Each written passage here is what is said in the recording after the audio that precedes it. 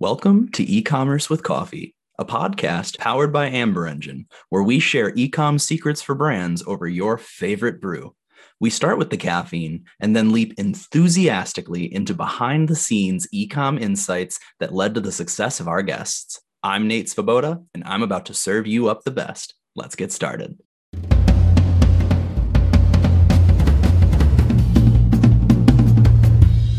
Welcome to E-commerce with Coffee. Today, I get to speak with Greg Moore. He is the CEO of Fit3D and Wear, and he wants to help brands make clothing that's tailored to their consumers, and everyone's going to know why that's actually kind of funny in a little bit here. But size and fit are a huge focus for fashion and apparel execs, right? So, my understanding, Greg has the goal of measuring every human body on Earth. So really excited to dive into that and the problems that you've set out to solve. Greg, welcome to the show.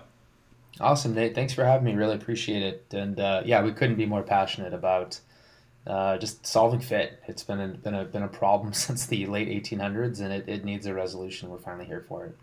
It's interesting. I mean, that's something I've only really thought about recently, how something as minute as, how snug around the arm, the arm opening of a t-shirt is and all those little things. So I'm really excited to hear what you guys are doing to enable brands to make a better experience for the consumers. But before we dive into it, you're a busy guy. I imagine that you have three very, very active young boys. I imagine caffeine must play some role in your life.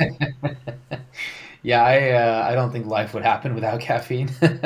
But it's funny. I was probably that guy that drank about 6, 7 cups a day Okay. pre-COVID. And then all of a sudden we started working from home. And it's not that I slept anymore, but then it was like I had a cup in the morning and that was kind of it.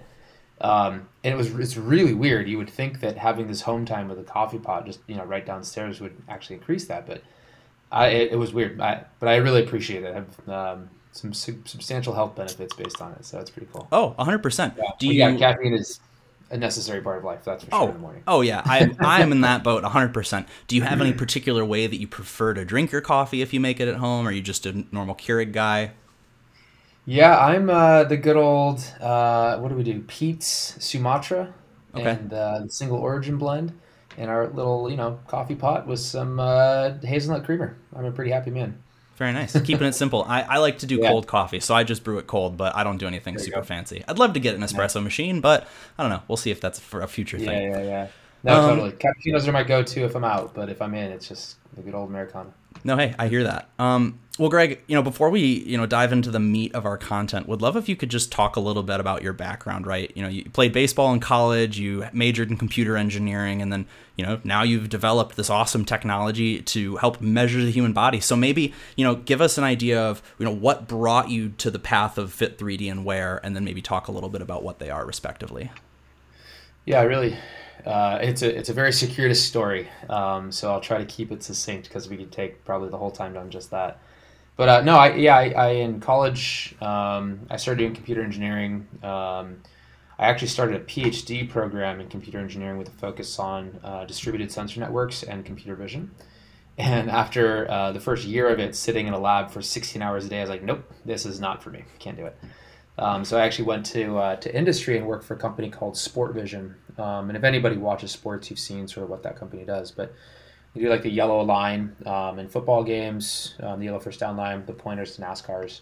And then I was responsible for the baseball product lines there. And so we invented all the pitch tracking technology, hit ball tracking technology, and eventually player tracking technology. And what was really interesting about me as an engineer was that I probably came at engineering from more of a more well-rounded, like how is the data used, how is the solution used, just because I had a lot of real-world experience like in baseball. And we sat there and we were looking at what we're doing. I was like, look, we have the only objective data source in baseball ever, right? Everything else in baseball is subjective. It's batting average, on base percentage, right? It has all these other things to do with other bits in the field. And for example, if I'm looking at a ball flying through the air, I'm looking at spin rate, velocity, acceleration vectors, everything else, right? It's how this pitcher interacted with this ball, which didn't really exist. So anyway, I kind of got this really exciting itch to package this data up and to sell it back to teams through insights and analytics for coaching, scouting, recruiting, trades, injury prevention, whatever. And if you ever saw the movie Moneyball, right, this is like Moneyball 2.0, right? It's actually Moneyball, but using like objective data sources to actually run baseball. The game's totally different. You walk into front offices now, and instead of 50 scouts sitting in there flying all over the country, these folks are looking at objective data sources through data science, which is really cool. So anyway, after being in that business for quite some time, I was kind of ready for my transition out. And I really wanted to start my own business, and I was kind of looking for different opportunities. And it was interesting because my mom was actually, it's a whole departure from what we're doing now, but my mom was actually struggling with weight loss. And she went through and got a nutritionist and a trainer that really changed her life, right? And I started going home, and I'd see her every couple months. And she was fitting inside of her old body, which was amazing. But all of a sudden, her weight stopped going down. It just plateaued, even though like she was just still shrinking. It was amazing. But she got totally disgruntled and quit the whole program. And I was like, man, like if your body can go through such amazing evolutions and such healthy evolutions, but you can't even see that because you're tracking this one number on the scale, that's a problem. So we kind of looked at 3D body scanning. I was like, all right, this is really interesting. It solves my mom's problem. It doesn't really exist at scale, but where's the data play, right? Because again, I love the data side of things. And I was like, oh my goodness, nobody's ever captured this data source on the global population. It didn't exist. And so when we're thinking about how products are designed to fit the human body, how products are sold to fit the human body, like they were just basically guesses. And that was substantiated by the fact that I would go in and talk to executives like PVH and Nike and whatever else. I was like, hey, can you tell me about the body shapes of your shoppers? Like, we have no idea. I was like, oh my goodness, this is crazy. So we started this business, Fit3D and Wear, and the general thesis behind it was to deploy body scanners all over the world, start collecting data on human bodies, and then providing those people services in the digital world as they transition from digital to real world, right? Because e-commerce was on the rise. Lo and behold, we've deployed thousands of scanners and scanned millions of bodies, but there's billions of people, right? So we're like, all right, let's lean into predictive technology, and was kind of the foundational layer of Wear, which again really helps with shoppers to order the best fitting sizes. So fun circular story, but it all really comes down to data, right? It's how do you collect this really unique set of data, and then how do you provide value based on the data that's being collected, and does that value then unlock these opportunities for these industries to scale in different ways? And that's something that I'm really passionate about. Yeah, no, it's interesting. So tell me a little bit more about with Fit3D. So, the goal, and I don't know if this is still sort of your the BHAG, right? The big, hairy, audacious goal, mm-hmm. But like to measure every human body in the world, right? What was the thought process behind where you're going to put them? I mean, I imagine probably out of the price range of somebody putting in their, just average home, right? So I guess help me understand that portion. Yeah, it's funny because we looked at that industry quite a bit of at-home body scanners, and we actually turned it down because at the end of the day, you have to deploy hardware to everybody's house. Then you have to support that hardware, and people's bodies don't change that fast, right? It's not like your daily weight fluctuation because of water. And so really when we started deploying these things, we saw that people generally take scans about once a quarter to once every 6 months. And that would be about the time in which their body would change. And so based on that, we made the decision to deploy it to corporate wellness. So this is fitness, this is weight loss, chiropractic, physical therapy, even some maternity wards have it to track sort of like pregnancy changes in the body. But the primary driver there is that these businesses are all built around the fact that a consumer is going into their doors to change something around their body shapes, right? And so they needed tools to track that, to help to retain those members longer, and then to show them that they could progress. We, on the other hand, wanted the consumers, right? We wanted the users to be users of our platform so that we can then enrich their services with other stuff. And gym chains and corporate wellness, it's super fragmented. So we could go in, we could basically sell this machine. They would use it to massively increase their membership, to increase their retention, and to get people into higher tier programs. And then we would use the data anonymously, right, to provide these other services through Wear. And so that's kind of been the vision, the business model. and really leaning into like, privacy is such a big deal, and it really is and needs to be. So making sure that we adhere to all of the privacy laws and regulations, and if not more, out there to provide these services to the different groups of consumers that we need. But yeah, that was kind of the vision behind it, and it so far has worked pretty well. I'm pretty Yeah, excited about no, it. absolutely. I mean, I can only imagine, right? I mean, people's bodies change over the course of their life. And, depending on where you live in the world, that body cycle will be different, right? So, I Mm-hmm. mean, there's infinite variations to, the changes that the human body undergoes.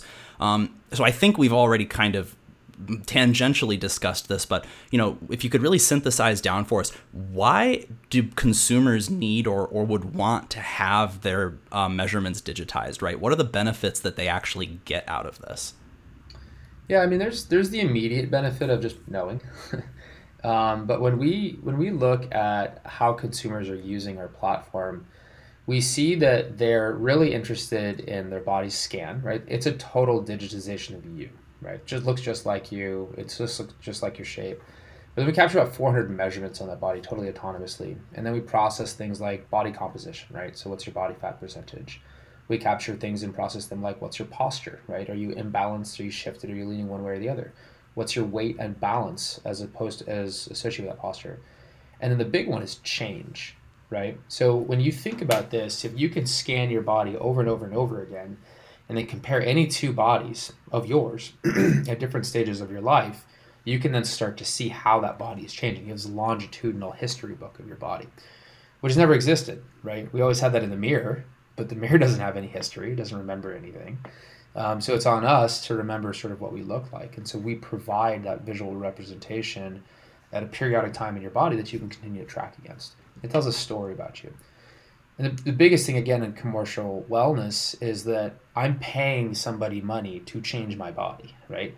And I want to hold them accountable, and I need to hold myself accountable, right? Because at the end of the day, I may be with this weight loss person or this nutritionist for a couple hours a week, but there's still 100 hours a week that I'm not with them, that I need to make good decisions.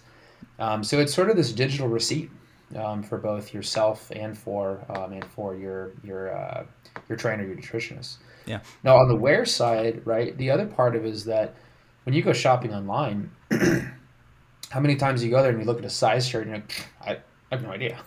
I don't have a tape measure in my house, and I run a body scanning company. I don't have a tape measure in my house. Well, Like, it's that's not how. even a tape measure. It's one of those fancy, like, Yeah, Taylor, right. cloth tape thingies. Totally. And then if I had one, like, how would I know how to use it and then correlate the measurements back there, right? So when you start to think about how measurements can be valuable to the rest of your life, apparel shopping is a prime example of that, right? If I can use those measurements to make my life easier in making the purchasing decisions that I'm making and not have to return as much, I'm now therefore more sustainable, I'm more satisfied as a shopper, right? So there's all these other benefits that you get out of having a digital receipt for the body measurements of yourself. A hundred Which percent. kind If of leads if to I another could point. if I could go to a store and buy something and be recommended a size that, hey, we are confident this is going to fit the, it's going to fit the way you want it to fit you. Now, I think you may have started to go down this path just now, but so those are some of the benefits to the consumer. What does the business now get out of it, right? All of this data they now have access to. How do they use it, and how do they use that to benefit to the consumer? Yeah, I'm gonna transition to the. We talked a lot about the Fit 3D side of the house, Yeah. but I'm gonna transition more into the wear side, where we talk about like how we work through the apparel side. So a lot of the benefits to the consumer we talked about, right? But the benefits to the brand or the merchant are probably even bigger. I mean, when you think about things like how is this product designed, right? And if you go through the whole, it's called the technical design journey and pattern blocking for brands. Again, they're basically guessing based on what sells and what doesn't sell, or standards that were created from these companies like 10 plus years ago on tiny little subsets of data. And so these brands are making these really big multi-billion dollar inventory and supply chain decisions based on these tiny, maybe 10 to 18, maybe 20,000 body scans that were captured, once every 3 to 5 years. And so we come in and we say, look, we have millions of body scans that are constantly being captured. And you can lean into this data set on a product design perspective to make sure that whenever you're designing these products made to fit a specific segment of the population, which we can carve out, here are the body shapes that are associated with those segments so that you can correlate them with your sizes, right? So that's a really big one, just getting product design right, and having clear understanding of the body shapes of the shopper. The other one is inventory management, right? Let's say that I don't know, let's say I'm Gap, right? And I've got stores all over the nation. And right now, I'm probably running my inventory based on prior history sales, but I'm not necessarily taking into account what should the inventory of a specific store be based on the body shapes and the body dimensions of the consumers that can actually shop in that store, right? So if you can start to weave these two things together and you say, all right, within this 5 mile radius of my store in Alpharetta, Georgia, right, this should be my size run. And when this in this 5 mile radius of my store in Seattle, Washington, this should be my size run based on the body shapes of the consumers that live there. I then have a better chance at full value sell through and a reduction of stockouts, right? And whereby massively increasing my bottom line, right? Because I have less waste. So I think that there's, those are just two really kind of simple examples there, but they're multi-billion-dollar opportunities, right? Just getting inventory right, for crying out loud, is a huge opportunity for these brands. It's crazy. Yeah, no, absolutely. I mean, to your point, right, it's not even just about knowing what are the dimensions of the consumer so we can make clothing that fits, but it's even thinking, right, more long term about, in this particular geographic region, what does the human body generally look like in terms of its life cycle, right? And having that data, to your point, is immensely valuable if you have the people that know how to interpret it and how to actually put it into action. I had another thought. I'm losing it. But so, it sounds like, the technology is fairly complicated, right? You were doing a PhD, with sensor technology. That's something I have no understanding of personally. How do you go about communicating, the technical IP to your customers when you're actually having these conversations? Because I'd imagine a lot of the CEOs, the COOs probably don't really understand the technical portion. Yeah, I mean, I think that it's different based on time, right? I think that CEOs and COOs and CMOs and whatever else, they're pretty smart these days. And based on all the tooling that we need just to run a business in the digital era, they kind of get a lot of these types of things, which is pretty cool. It makes it a lot of fun to talk to. But regardless of how technical somebody is, I'll never forget, I had a meeting where we had a solution called the zone evaluation system back in my days with SportVision, right? And we were basically grading umpires based on how they called balls and strikes, because again, we were tracking that data, right? And I sat there in this meeting, I think I was, probably 25, 26 years old at the time.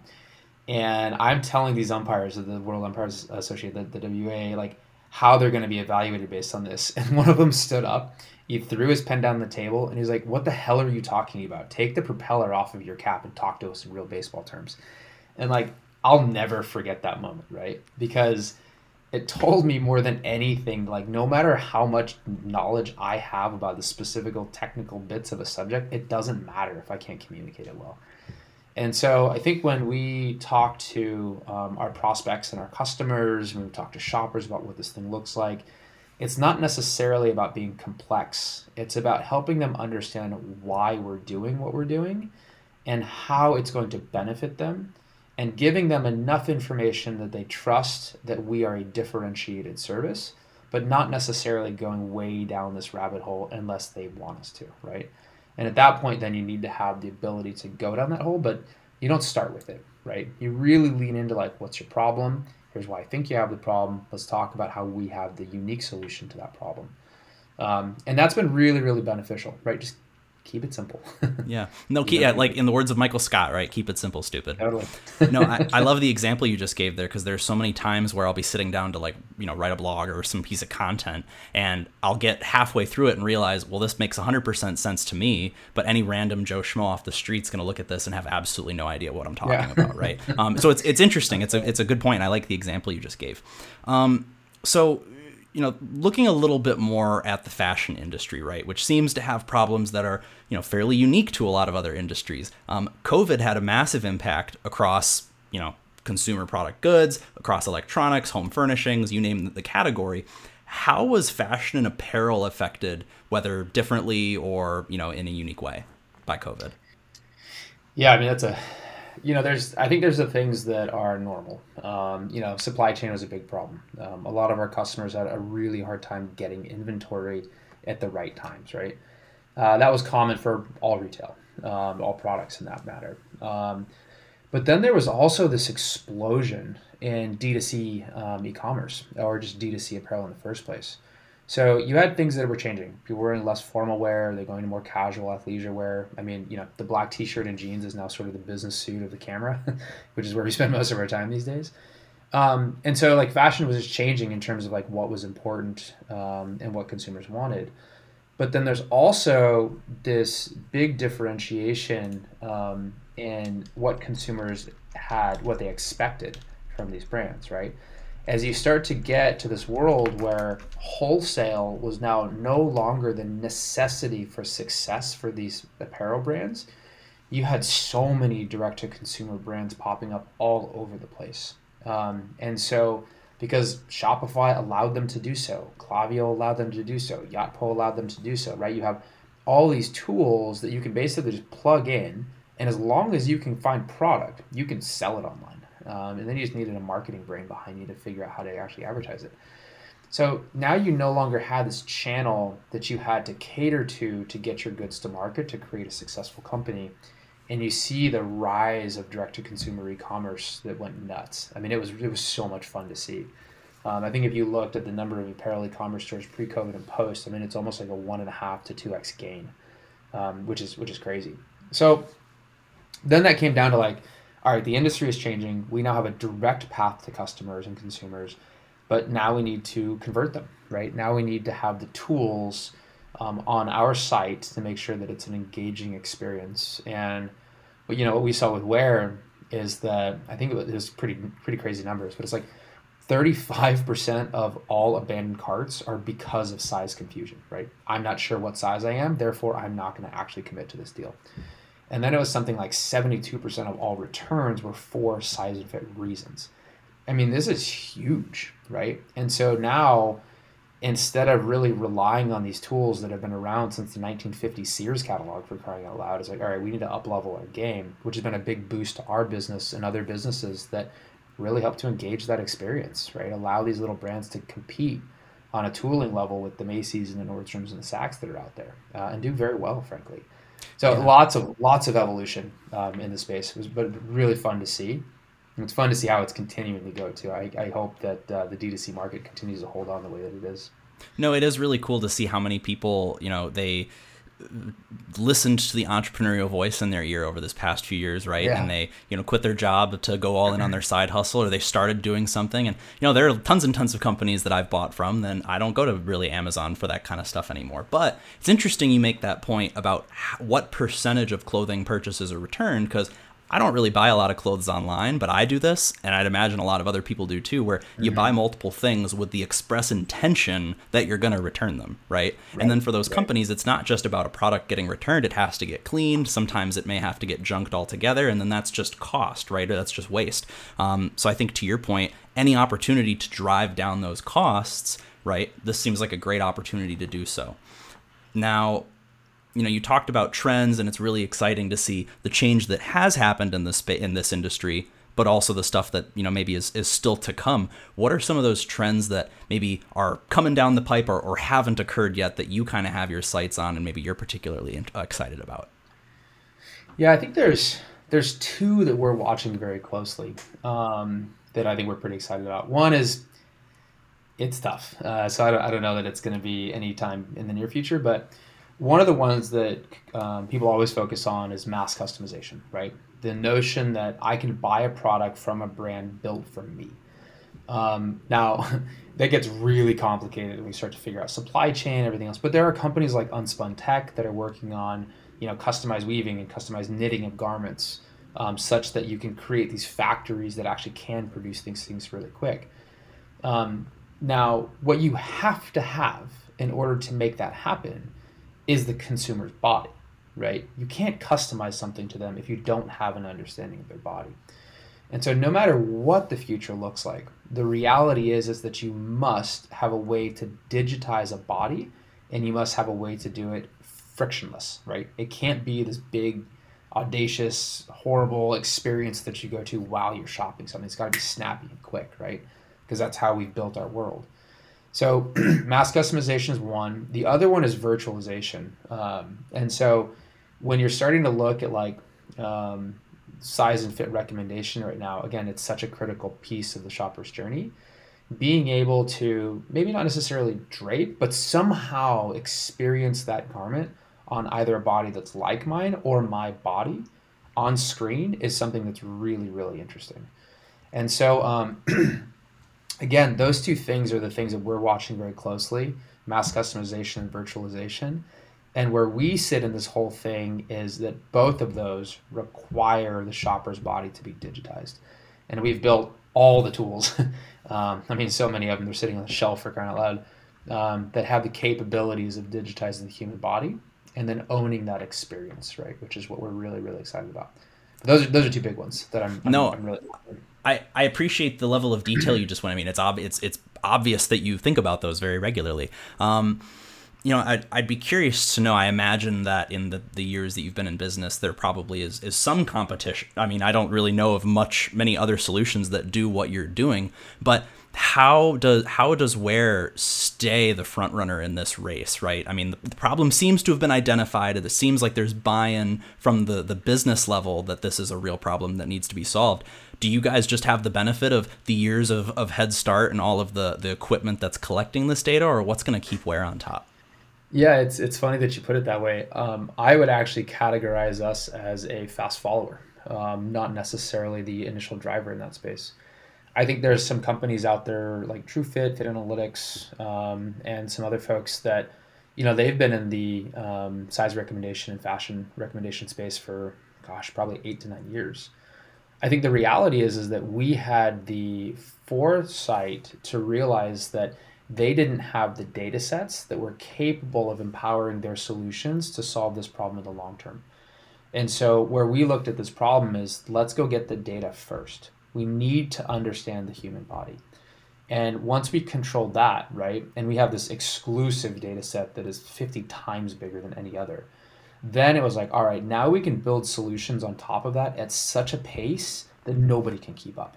And we had the leverage to look at how they were trying to solve these problems, and also, again, the network to ask whether or not those problems were being solved by those solutions. And we crafted our solution to be different, right? We crafted it to actually solve the problem for the shopper, and then utilize that data, which had never before existed for these brands and merchants.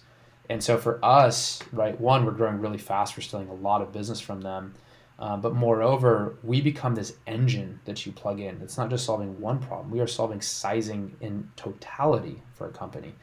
And that's really unique. It just doesn't exist anywhere else, right? So we really classify ourselves as fast followers, and I think our vision is just really strong, right? I think we know what we're doing. We know how to do it. We come from ridiculous technical backgrounds on the entire founding team, so we can build anything, right? It doesn't really matter. It really comes down to like, what is the most simple, pragmatic way to solve both the shopper's problem and our customer's problem? And let's go focus on that, and then let's build the vision for the future. So that's kind of how we look at things.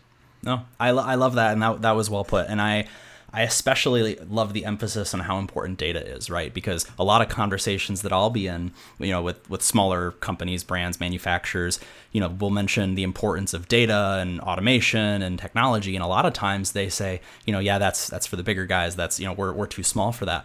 Well, I mean, if it was already becoming a thing before COVID, and if COVID has made everyone realize one thing, it's the importance of data, right? And so it's especially critical given, what you guys are doing and the value you're providing to both sides of the market, right? The business and the end consumer. And hopefully I can get a t-shirt that, the sleeves fit well and it actually looks good on me. You just got to keep building those guns, and then I think you got it. Yeah. Well, I got to start building those guns. Yeah. Well, Greg. No, I think, Nate, real quick to that point, Yeah. I think it was actually a famous investor that said this, but I know one of my investors said it, so I remember it as Leonid Segalovsky said this. But he was like, look, data is the new oil. And if you're creating a company that does not have a constant flow of the data you need to drive your company, you will eventually get outrun. And I think that was a really profound statement that we really took to heart. But it's really, really interesting as far as that goes, because so many companies out there have to pay ridiculous amount of money for data capture.